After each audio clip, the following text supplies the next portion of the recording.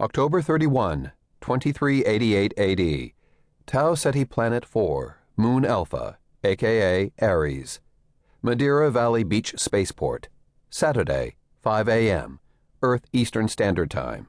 Saturday, 1 a.m., Madeira Valley Standard Time. "Kira, behind you!" The artificial intelligence voice rang loudly in her mind. Kira watched the glare in the computer monitor as it suddenly darkened, and the reflection of a soldier filled the screen. She clicked off the direct-to-mind link to the Separatist ship's computer manifest that was displayed virtually around her head and prepared herself for action. She had successfully managed to board the ship, stow away long enough to hack into the Separatist control database, and download what she felt would be extremely important intelligence data on the Ceti regime plans. The plans might enable the United States to counter them, if she managed to escape the ship with them. The Separatist soldier sneaking up on her from behind probably intended to prevent that. Quickly, Kira ducked and then back-kicked the man in the shin. With a swift and fluid clockwise turn, she slammed an elbow into his ribcage, forceful enough to crack bone, and followed with a back fist to the face. "Ugh!" The man grunted, but he somehow managed to stay on his feet and lunged toward her with blood starting to trickle from his lower lip. He was a fairly large man. Kira surmised that he was most likely of full-blooded Martian lineage because of his pale skin and dark hair. From the size of his midsection, she also guessed that he had never missed a meal. "The bigger they are," Allison started, "the harder they hit." Kira finished, as she attempted to sidestep his advance, unsuccessfully.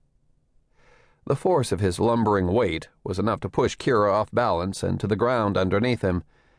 The man probably assumed that he was going to use his size to overpower Kira easily, a mistake often made by large men when it came to women, because he tried to grapple with her and force her into a bear hug on the deck. But Kira knew better than to let that happen, and forced herself up from the floor onto all fours and threw her head backward into the man's nose, twice. "Goddamn bitch!" he screamed. He grabbed at his broken nose with both hands while sending an alert via his direct-to-mind ComNet connection. "Security detail to Maintenance Office 13B on Hangar Deck C." Alarm klaxons sounded and filled the ship with flashing yellow lights. The backward headbutt had stunned the man slightly and enabled Kira to work one of her legs free enough to direct a sweeping kick to his crotch with the heel of her foot. The blow to the man's private parts made him let go of her completely and clutch himself in pain instead. Kira crawled like a bear from underneath him to avoid several telegraphed punches in her general direction as he recovered. She jumped to her feet, only to find that a security guard was coming through the doorway and was raising the bad end of a stunner toward her. The young security guard hesitated too long before pulling the trigger, allowing Kira to slip under his line of fire. The blue electric bolt whizzed past her head, causing her hair to stand on end. The bolt made contact with the clumsy man behind her and incapacitated him. He convulsed from the stunning electricity dancing down his body and collapsed. Kira spun around, placing her back to the security guard, while at the same time grabbing his wrist, the one with the stunner in it, with both hands.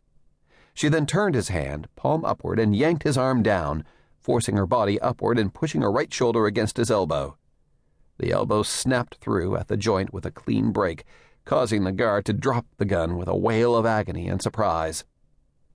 Before he had time to complain a second time, Kira rammed her left elbow through his nose, twice, rendering the young man bloody and unconscious. "Get his gun, Kira," Allison said into Kira's mind. "I can hack the ID code." "Got it."